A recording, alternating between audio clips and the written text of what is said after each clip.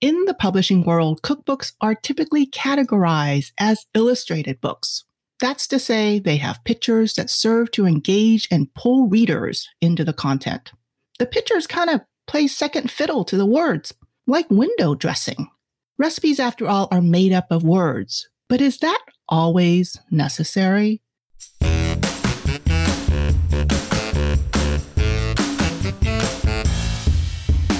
Welcome to Everything Cookbooks, the podcast for curious writers, readers, and cooks.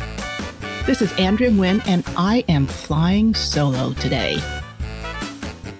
I write recipes first and foremost thinking about the words that best capture the actions, flavors, and sensations of cooking. But that's not what everyone does. Some people use fewer words and more pictures to make a full-blown graphic cookbook. I'm not talking porno, but I'm talking comic book style cookbooks.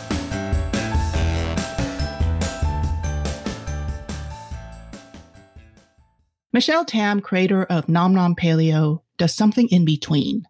She and her husband, Henry Fong, have produced a trilogy of powerhouse cookbooks that are loaded with step-by-step photos and comic book style illustrations of their family, which includes her sons, Owen and Ollie. There are words, but they are minimal. I marvel at how Michelle can cram all that information in.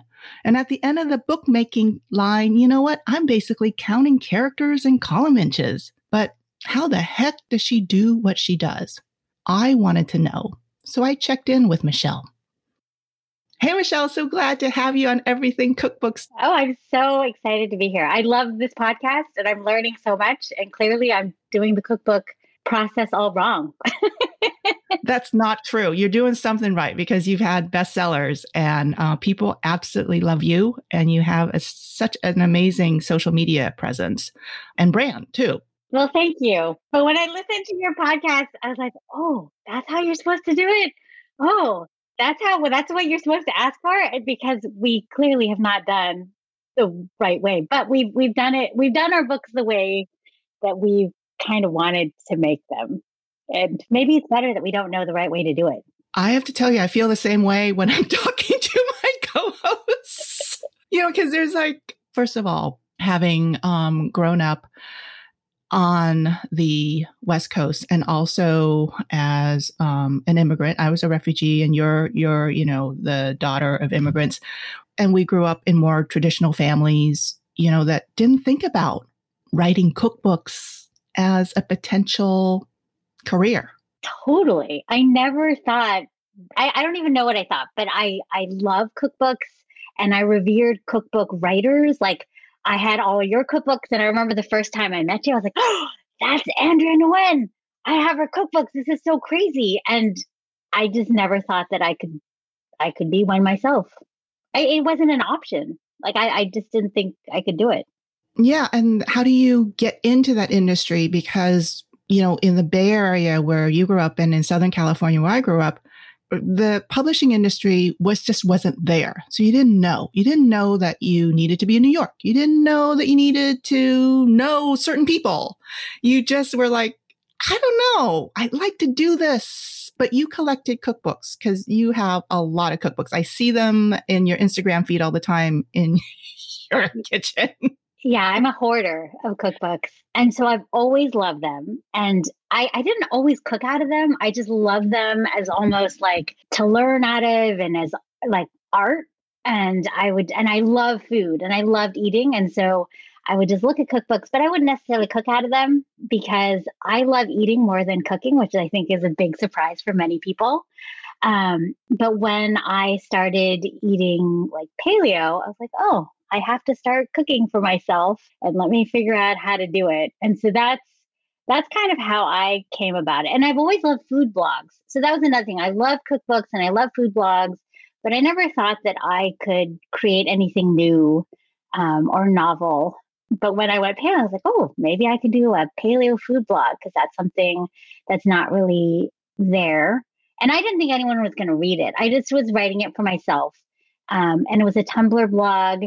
And at the time I was working as a night shift pharmacist. So I would just write about what I was bringing to work and cooking before I went to work.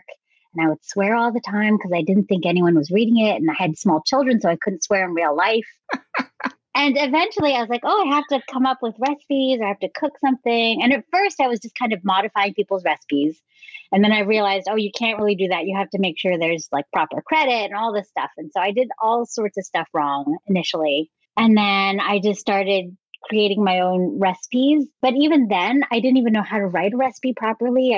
Even though I had all these cookbooks, I didn't realize like the order of the ingredients has to be in the order that it's used in the recipe and like from biggest to smallest and all this stuff I just didn't know. And then I actually took a food writing continuing education class at Stanford from Tori Ritchie while I was working nights because I was blogging and I was like, oh, I should actually learn how to do things properly. And that was a very eye-opening experience because I was like, I had no idea. I had no idea how to do any of this stuff. Tori is really, really great. I've spoken in her class before, and that particular class at Stanford Extension is excellent. Mm-hmm. But let's back up a little bit because in your latest book, Nom Nom Paleo, Let's Go, in the introduction, you mentioned that you grew up in a family. Your parents are from Hong Kong. Mm-hmm. And you described your family as being Waisek. Is that the correct pronunciation? Waisek. Yeah. Like it's almost like your reason for being is eating. and I think that is me in a nutshell. And my whole family. Like we just love to eat and I love figuring out where to eat. And I just enjoy it so much.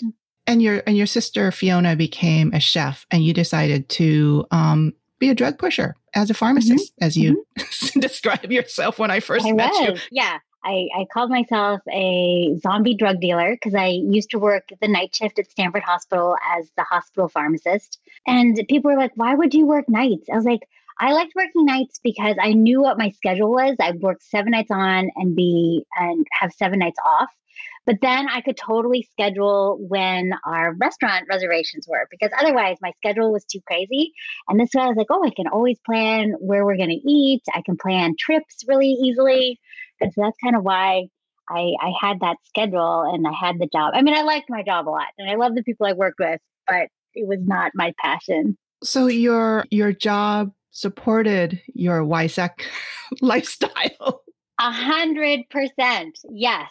I did my job, but I was like, okay, as soon as my shift was done, I'd hand my pager over because it's back when we had pagers to the next pharmacist coming on in the morning. And I'd be like, oh, you know what? I can think about cooking and eating. And I started my blog, while I was working as a night shift pharmacist because I had all this extra time. But yeah, definitely my job was not my passion, but it helped fuel my passion. It paid for expensive restaurant trips. So my first job out of college was as a federal bank examiner. It sounds really boring, and it was. I was terrible at accounting, so that was not the job for me. But I always think back, like, whatever I studied in college, even though it was like the safest thing, all this accounting, business, contracts, and crap, it helped me in my writing career. Mm-hmm. So I feel like with your pharmacy background, how did that feed into your recipe writing and your cookbook creation process? So definitely, I think it helps because I'm very meticulous in terms of like recipe testing, and I weigh and measure everything really accurately just so it can be replicated over and over again.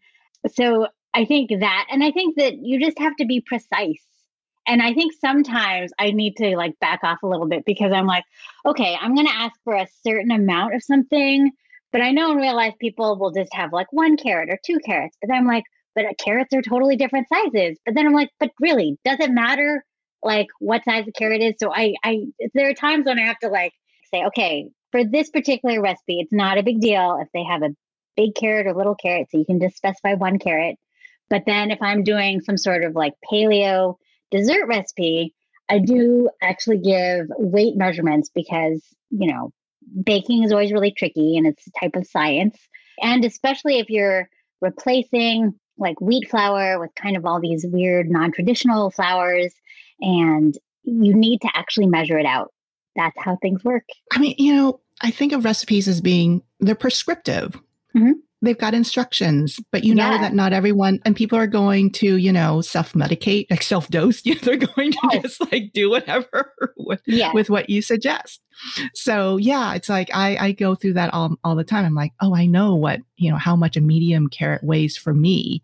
And when I look at the bin at the grocery store, there are a lot of large carrots, but maybe at that time the cook will go, well, those are all mediums to me because that's all I see. Yeah, I have to let go. I'm like, no, this is okay. It could be a large onion or a small onion. It won't make a difference. That's right. Sometimes it does make a difference. But anyway, So the other thing I was taken by in Nom Nom Paleo Let's Go is where you say that every cookbook is a time capsule. And it captures a moment. How did the pandemic shape what you chose to prepare and put into the book in terms of recipes? I probably was more gentle and kinder because, the pandemic was it continues to be a crazy time. Like I think is it even post-pandemic right now? We went into it because we had told our publisher we were going to write something, I think at the end of 2019. We finally were like, okay, we're ready to do our next cookbook. So I had a list of recipes that I was going to do for our newest book. But then when pandemic hit, I was like, oh, I think I'm going to change things up a lot. And we can because, Henry and I kind of do everything ourselves. And our editor does edit us, but she gives us kind of free reign and she trusts us to do what we're going to do. But after all of the stuff with the racial reckoning and George Floyd and the Asian hate, I was like, you know what? I am going to truly center this book on foods that I loved growing up in the San Francisco Bay Area, which is a melting pot of all of these immigrant cultures. I'm really going to lean in to kind of like the hashtag very Asian, even though a lot of my audience probably isn't Asian. But I was like, you know what? These are foods that make me happy, that I loved, that I miss because I'm number one, paleo, and number two, because I can't see my family and I can't travel.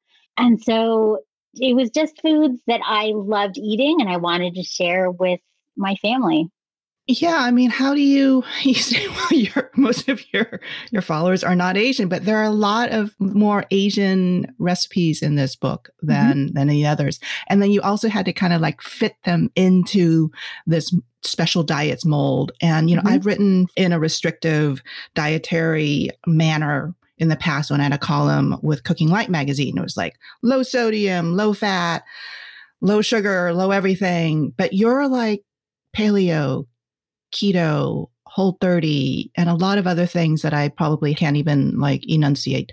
How did you then, have these recipes that reflect your heritage and then retrofit them into these diets? I don't eat like paleo because I want to like lose weight or because of some fad diet. We joked about how the title was going to be called Nom Nom Paleo-ish. Because like when people see me in real life, they're like, wait, why are you eating that? That's not paleo. I'm like, well, I'm only paleo on the internet. And I joke about that. But in real life, I mean, it's where I eat mostly paleo because that's how I feel the best. But I think everyone should eat however makes them feel the best, right? And everybody's different. Everybody has different genetics. So my whole thing is I want you to cook your own meals and figure out what works for you. And so for this book, we made sure we kind of labeled everything so that, if you are Whole30, I mean, everything is gluten-free and dairy-free, but if you're Whole30 or you are keto, like these are some options. Or if you're nightshade-free, like you can easily see if this recipe fits in. But, you don't have to be super strict, but I know that some people have to be super strict for health reasons or whatever reasons they choose. And so all of my recipes do fit into the paleo template, but I'm totally okay with people eating my food with like rice or regular pasta or whatever. I just want them to cook their own meals. But I do eat this way. And so that's why my recipes are Whole30 or paleo or whatever, because those are the pantry items I have. And your kids are good with that. That's like the amazing thing. It's not just you and Henry driving the bus, but your kids are on the bus as well. They have to eat what I cook for dinner. That's probably more so than they're on the bus. Like, I think that they're sometimes like, but I do think now, especially now that they're teenagers, they realize that they do feel better when they eat what I'm cooking as opposed to when they're out with their friends, or they can see that some of their friends don't feel as great as they do because they may eat things that don't agree with them. So I think if anything, we're just trying to teach our kids to pay attention to how food makes them feel and make smart choices. But once they're out of the house, I expect them to kind of do, I mean, obviously you raise your kids so that they can, kind of fly the coop, and you hope you kind of give them the correct building blocks to do that. But yeah, I don't know that my kids are like, yay, we're eating paleo. But I think they realize, oh, this is a home cooked meal and it tastes good and I feel good after. You, Henry, Ollie, and Owen are characters in your books. Mm-hmm. Henry has these really wonderful illustrations of all of you and speech bubbles, and you're saying snarky things to one another as a family. And that's what I think is so fascinating and fun about the Nom Nom Paleo cookbooks, is that it's a family that travels through this adventure of eating and cooking. So when you are writing your recipes, how do you configure the words with the photos, with the illustrations? How does that come together? So all of our recipes have step-by-step pictures. And so I come up with the recipe first. So I will create a recipe and I'll test it. And then I'll write it in the steps that I think are important for Henry to shoot a picture. And so then normally we'll say, like, after I've tested my recipe a bunch of times and it's ready, then we'll have a day where we'll shoot all the pictures. And then we'll shoot the pictures. And because it's already written out and we know what our shot list is, Henry captures that. And then afterwards, Henry does all of the design in terms of layout, the cartoons and the funny jokes and stuff. But the jokes and the cartoons are kind of the last part of it. So the recipes and the photos are laid out. But throughout the year, Henry's always kind of collecting funny things that the kids say, because everything that's in the book that the kids are saying, or I'm saying, is something that has been said in the house before, because we're a house full of weird jokes and stuff. And so he's always just recording it on his phone. And if he knows that if we have a cookbook coming up, he collects a bunch of these. But we purposely put little cartoons of the kids. And we also have it where the kids are like, ew, gross, this doesn't look good. Just because kids probably would say the same thing. And we want kids to see that it's okay to think something looks weird, but you can try it and maybe you'll like it. And I think kids like seeing, our books are secretly designed to appeal to kids. With the primary colors and the step-by-step pictures and the cartoons and the fact that our kids are in it are just so kids can see, hey, it can be totally normal to be interested in cooking and to eat home cooked meals. And so that's what we do. No, that is really something that I find endearing. And I love that because, I don't have kids, and definitely I grew up cooking and being my mom's little kitchen slave, and, I got a lot of practice from that. But certainly I think that if there are pictures and cartoons of kids and kids' hands and smiles and stuff, then that is extremely relatable. And you guys are a family too. So it's like this entire journey of not just you, Michelle, and not just you and Henry, but all four of you in the book. Do you think you could have made that come across as well if you didn't have as many of the photos and cartoons? I don't think so. I think a big part of the appeal of our books is the visual aspect of it. And I do think that is something, and obviously it has our personality in there as well. But I think without the visuals, I think you could still probably get a sense of who we were if it was just words and not as many pictures. But I do think what makes our cookbooks fun are the funny little cartoons. And I think it just makes it more relatable. You obviously know cookbooks deep and well. When Food for Humans came out in 2013, that's your first volume of Nom Nom Paleo, were there any other comparable cookbooks that were, I think, that photo heavy? I don't really think so. But even our first book, it wasn't quite the design that we had wanted. Like, it was our first cookbook and we didn't know what we were doing. We didn't know if we were ever going to have another one after the first cookbook. But I think with the second cookbook, we really did want to kind of hone in on the comic book format, where it was like a picture for every step, but also a caption within each photo, and to throw more cartoons kind of throughout the book. And again, as our whole goal is kind of secretly design it for kids. And so all that plus me as a reluctant cook, we kind of put all that together as, the why behind our recipe format. So the choice in terms of that format is inspirational to you to get Michelle to make dinner every day. Yes, for sure. I again, at the same time, I do love like the old school cookbooks like Julia Child, where it's like she has amazing prose and everything is so descriptive, like down to how things sound when you cut into it, that kind of beautiful stuff, which is great. But realistically, as a cook, sometimes I just want to see something right away and see if it's something that I want to make, as opposed to having to read like a really beautifully written essay to kind of figure out if I want to make something. But it could also be a sign of the times. Like, we're so with Instagram and our phones in our pocket being able to show us everything, in a few seconds. You just need something to kind of grab your attention quickly. And that may also influence the design of our cookbook.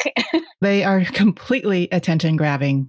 Hopefully. That's our goal, is we want kids to just see it on a coffee table and say, wow, what is this? And flip it open and start looking through the recipes and get excited to cook with their parents.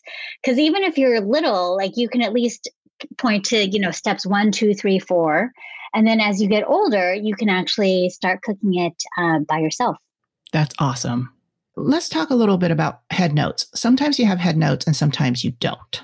When do you, Michelle Tam, decide to have a head note in your recipes? What's interesting is because we don't kind of submit a manuscript, like a Word document of all of our recipes to someone, and then they, correct it all, and then they design it and photograph it after. Like, we kind of do it as we go. And so sometimes it's up to what space is available, because there's so many photos and so many cartoons and kind of graphical elements. Sometimes there's no place for a head note, or we'll put it as almost like an afternote, like on a picture. Like, there might be a hero image at the end and there might be a little caption about it, which would typically be a head note. I think sometimes the head note is needed when there's less pictures in books to kind of sell the recipe because you can't see it. But I think in our book, because we have so many pictures and you can kind of see right away if this is potentially something that might appeal to you to make, that we don't necessarily need the head note at the beginning. But in reality, it's also how much space Henry has for a head note in the book. Yeah, no, because I saw that, there are head notes for the tikka masala, the chicken velvet and spinach soup, the scallion pancakes. But there's none for salmon niçoise. And then I was like, well, people understand what the salmon niçoise is. Yeah, so that is also, I think, taken into account, where I think, we normally have some sort of little blurb about the recipe, probably not at the beginning, but those are for recipes that I think are more familiar to people. Like, I think most people know, it's normally a tuna niçoise, but, you can make it with salmon. But I think other recipes, they're like, oh, what is this? Like, what does it mean? Like a chicken velvet, soup. And I've never seen this before. And so that's when I'm like, okay, here's a little blurb about this recipe and why I like it, or why I find it important, or, where it comes from, or something that I think would sell it more than just the picture. If people are unfamiliar with the recipe, and even if they saw it, they'd be like, I don't know what that is. I don't know if I want to make it. But really, it's a matter of space. It's always down in the space. And so for every single how-to photo, how many words, how many characters do you get? Because it's a very small amount of space in each one of those. Yes, it's very specific. Henry wants me to be as concise as possible because it has to fit in a little rectangle that's above the photo. And we also want to make it so that you don't have to keep on flipping pages, even though there's so many photos. And so if you do have to flip the page, it should be at a point where it makes sense. And then those subsequent pages actually have to have the amounts of the ingredients listed, so you don't have to flip back to the ingredient section. We just have to be as brief as possible. And there are many times when he's laying stuff out. He's like, okay, this sentence is going to be turned to this. Is this okay? Like, I'm going to shrink it. I'm like, okay, that should work. But because we are more photo heavy than text heavy, like the picture should help you figure out if the words are brief. You're limited by how many pictures can go onto each page because there's just only so that's standardized too. Well, Henry had different templates for each recipe. So he had like different, like if it's a 7-step recipe versus like a 6, or sometimes they're like 12 or 15 or 18. And so that changes what the picture and the size of the picture. So he had something figured out where he's like, okay, this is going to be a 9-step recipe. So that means you have more room to write things or whatever it was. I just said, okay, Henry, whatever works, we'll figure it out. So how do the recipes then fit into your website? And then you also have an app. So the recipes on the app and blog, I mean, I still love the recipes we put on the blog and app, but that's kind of a weekly thing. And they're not necessarily like the ones that I've worked on for many, many iterations. But at the same time, a lot of my best recipes come from the blog, and then I put them in the books because nobody knows what's going to happen with the internet one day. And I'd like it somewhere permanent. And it's hard too, because like with the blog, people will give me instant feedback. So I do have to have high quality recipes on the blog because people tell me right away if they don't work or they hate it. So I think of the blog and app as similar content, but the books are something different and special because we throw so much into it. And there's like that specific kind of comic book format. And it's a lot more personal where we can put in a lot of stories about us and why certain recipes are important to us. Whereas on the blog, like now you have to worry about SEO and all this other stuff that makes it less about us as like a family. Does that make sense? Yeah, it's less storytelling. Yeah. Because there are certain bloggers out there where they're just very happy blogging. And, you are providing this continuum from the virtual to the bound, but then there's also the app. And I've wondered about that. There are some people, who will open up a book and they're like, I've seen that recipe before on so-and-so's blog. I don't want to buy that book. And yeah, I've obviously heard that many times. Or people will say, like, all the recipes are on the blog anyway. I'm like, no, they aren't. The highlights are. I think in all our books, maybe 20% or less is like kind of like the highlight recipes from the blog. But I do think our books are really kind of our favorite and our best stuff. Whereas the stuff on the blog, like, and you can always change the stuff on the blog. And like, we're always kind of fiddling with things now just because, you have to worry about SEO, which I never knew about until just a few years ago. And even now, I don't really understand search engine optimization. But I feel like in the book, it's not about SEO terms or naming it a certain way so people can find it. It just is the stuff that I really want to put in my books. Yeah, it's a creative process. And a book will always be different than a website. A website can be self-curated, but in a book, the authors present the material for you. You never know what you'll come up with or come up against when you turn the page. And that's the adventure of a book. So tell me a little bit about the adventure of working with your husband as your designer, your art director, and sometimes your editor. And everyone should know that Henry is a lawyer by day. Mm-hmm. Yeah, he's a very busy daytime job. And his night and weekend gig is working on Nom Nom Paleo and all of the kind of graphics and the photos and design. And he's a really great editor. He's a much better writer than I am. He understands my voice well enough so that he can edit to sound like me. And in terms of working together, we joke that because I worked nights for 12 years while we were married, I was like, that's why our marriage has survived, because for half the time I wasn't even around. But I think the truth is we've known each other a long time. We met as freshmen in college. I think we are good at different things and we care about different things very passionately. Like Henry cares about like how things look. I don't really care. Like I trust him, and then I care about the recipes tasting really good, and he doesn't care about that part, and he lets me do whatever I want, and he kind of trusts me to pick the types of recipes I want to develop. And so I think what's good is we allow each other to do the things that we're good at, and we support each other in that way. Has he ever pushed you or nudged you or edited your recipe in a manner that you didn't like? Husbands do that. Not necessarily that, but what he'll do is he will push me to create recipes that I wouldn't necessarily want to make. And when I say that, it's because I'm really lazy. And so there's certain ones I don't want to do because I know it'll just take too much time. And it's not something that I'll nail on the first few tries. And so I just don't want to even attempt it. So he was the one who was like, I think you can make a paleo pot sticker. And I'm like, I don't think so. I really don't think I can. And I don't want to attempt it. He's like, no, I really think you can. He kept on saying this to me. And then finally, one of my readers was like, I used your scallion pancake dough and I was able to make a paleo pot sticker that worked really well. And I was like, oh, really?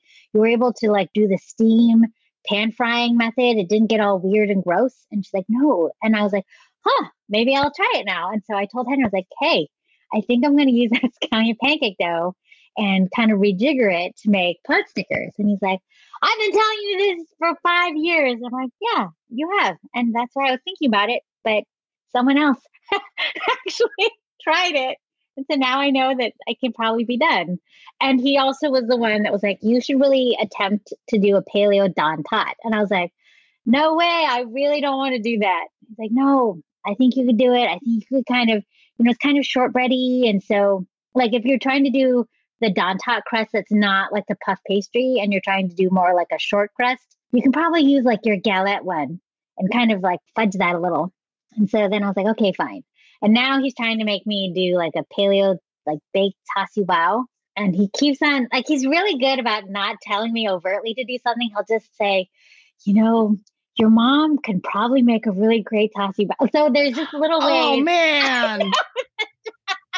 And that's like guilt and shame, Asian guilt and shame. It's not so much guilt and shame. It's just like silent nudging until I'm like, okay.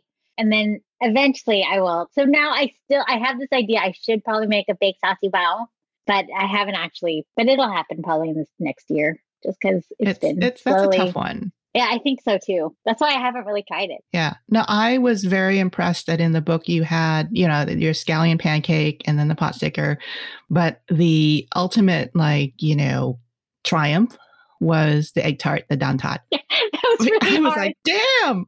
That was really hard to do. And then I had to share it with my parents who are super picky and they're not paleo at all. Except now they actually have, in the last year, they both kind of went paleo. And they feel so much better. And they're like, oh my gosh, this is so great. I'm like, wow, I've only been talking about it for 12 years, but okay. But the Don Tot, when I gave it to my parents and I had them try, I'm like, hey, what do you think of? Obviously, this is not the real thing, but here, why don't you try it? And they're like, this is not bad. And so that to me, because my parents are not very effusive, that I was like, I think this might work. Yeah, don't you just love that about parents? They're, it's almost like damning with faint praise, but they're really praising you. Yes. When they go, this isn't that bad. Yeah, this is not bad. This is not bad for paleo. I'm like, oh, great. Yeah.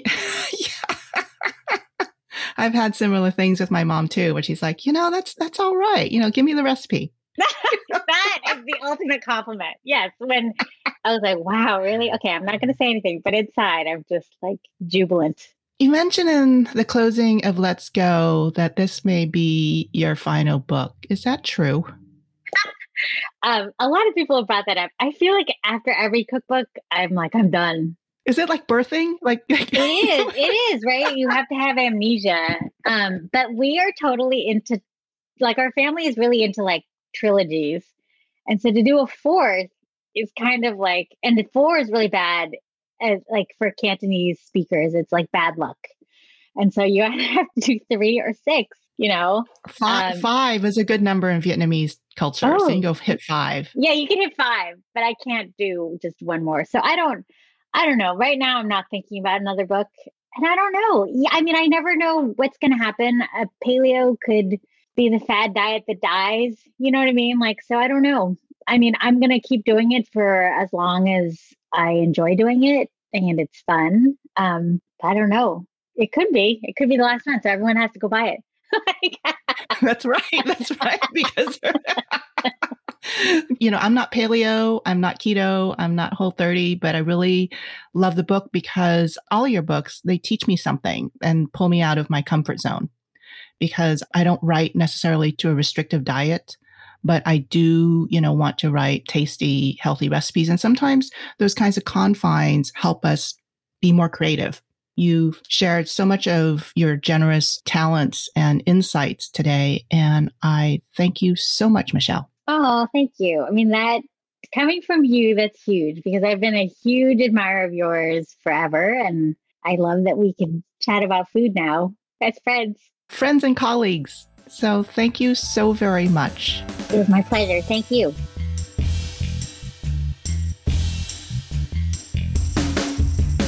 Thanks for listening to Everything Cookbooks. If you have questions or comments, send us a message at everythingcookbooks.com.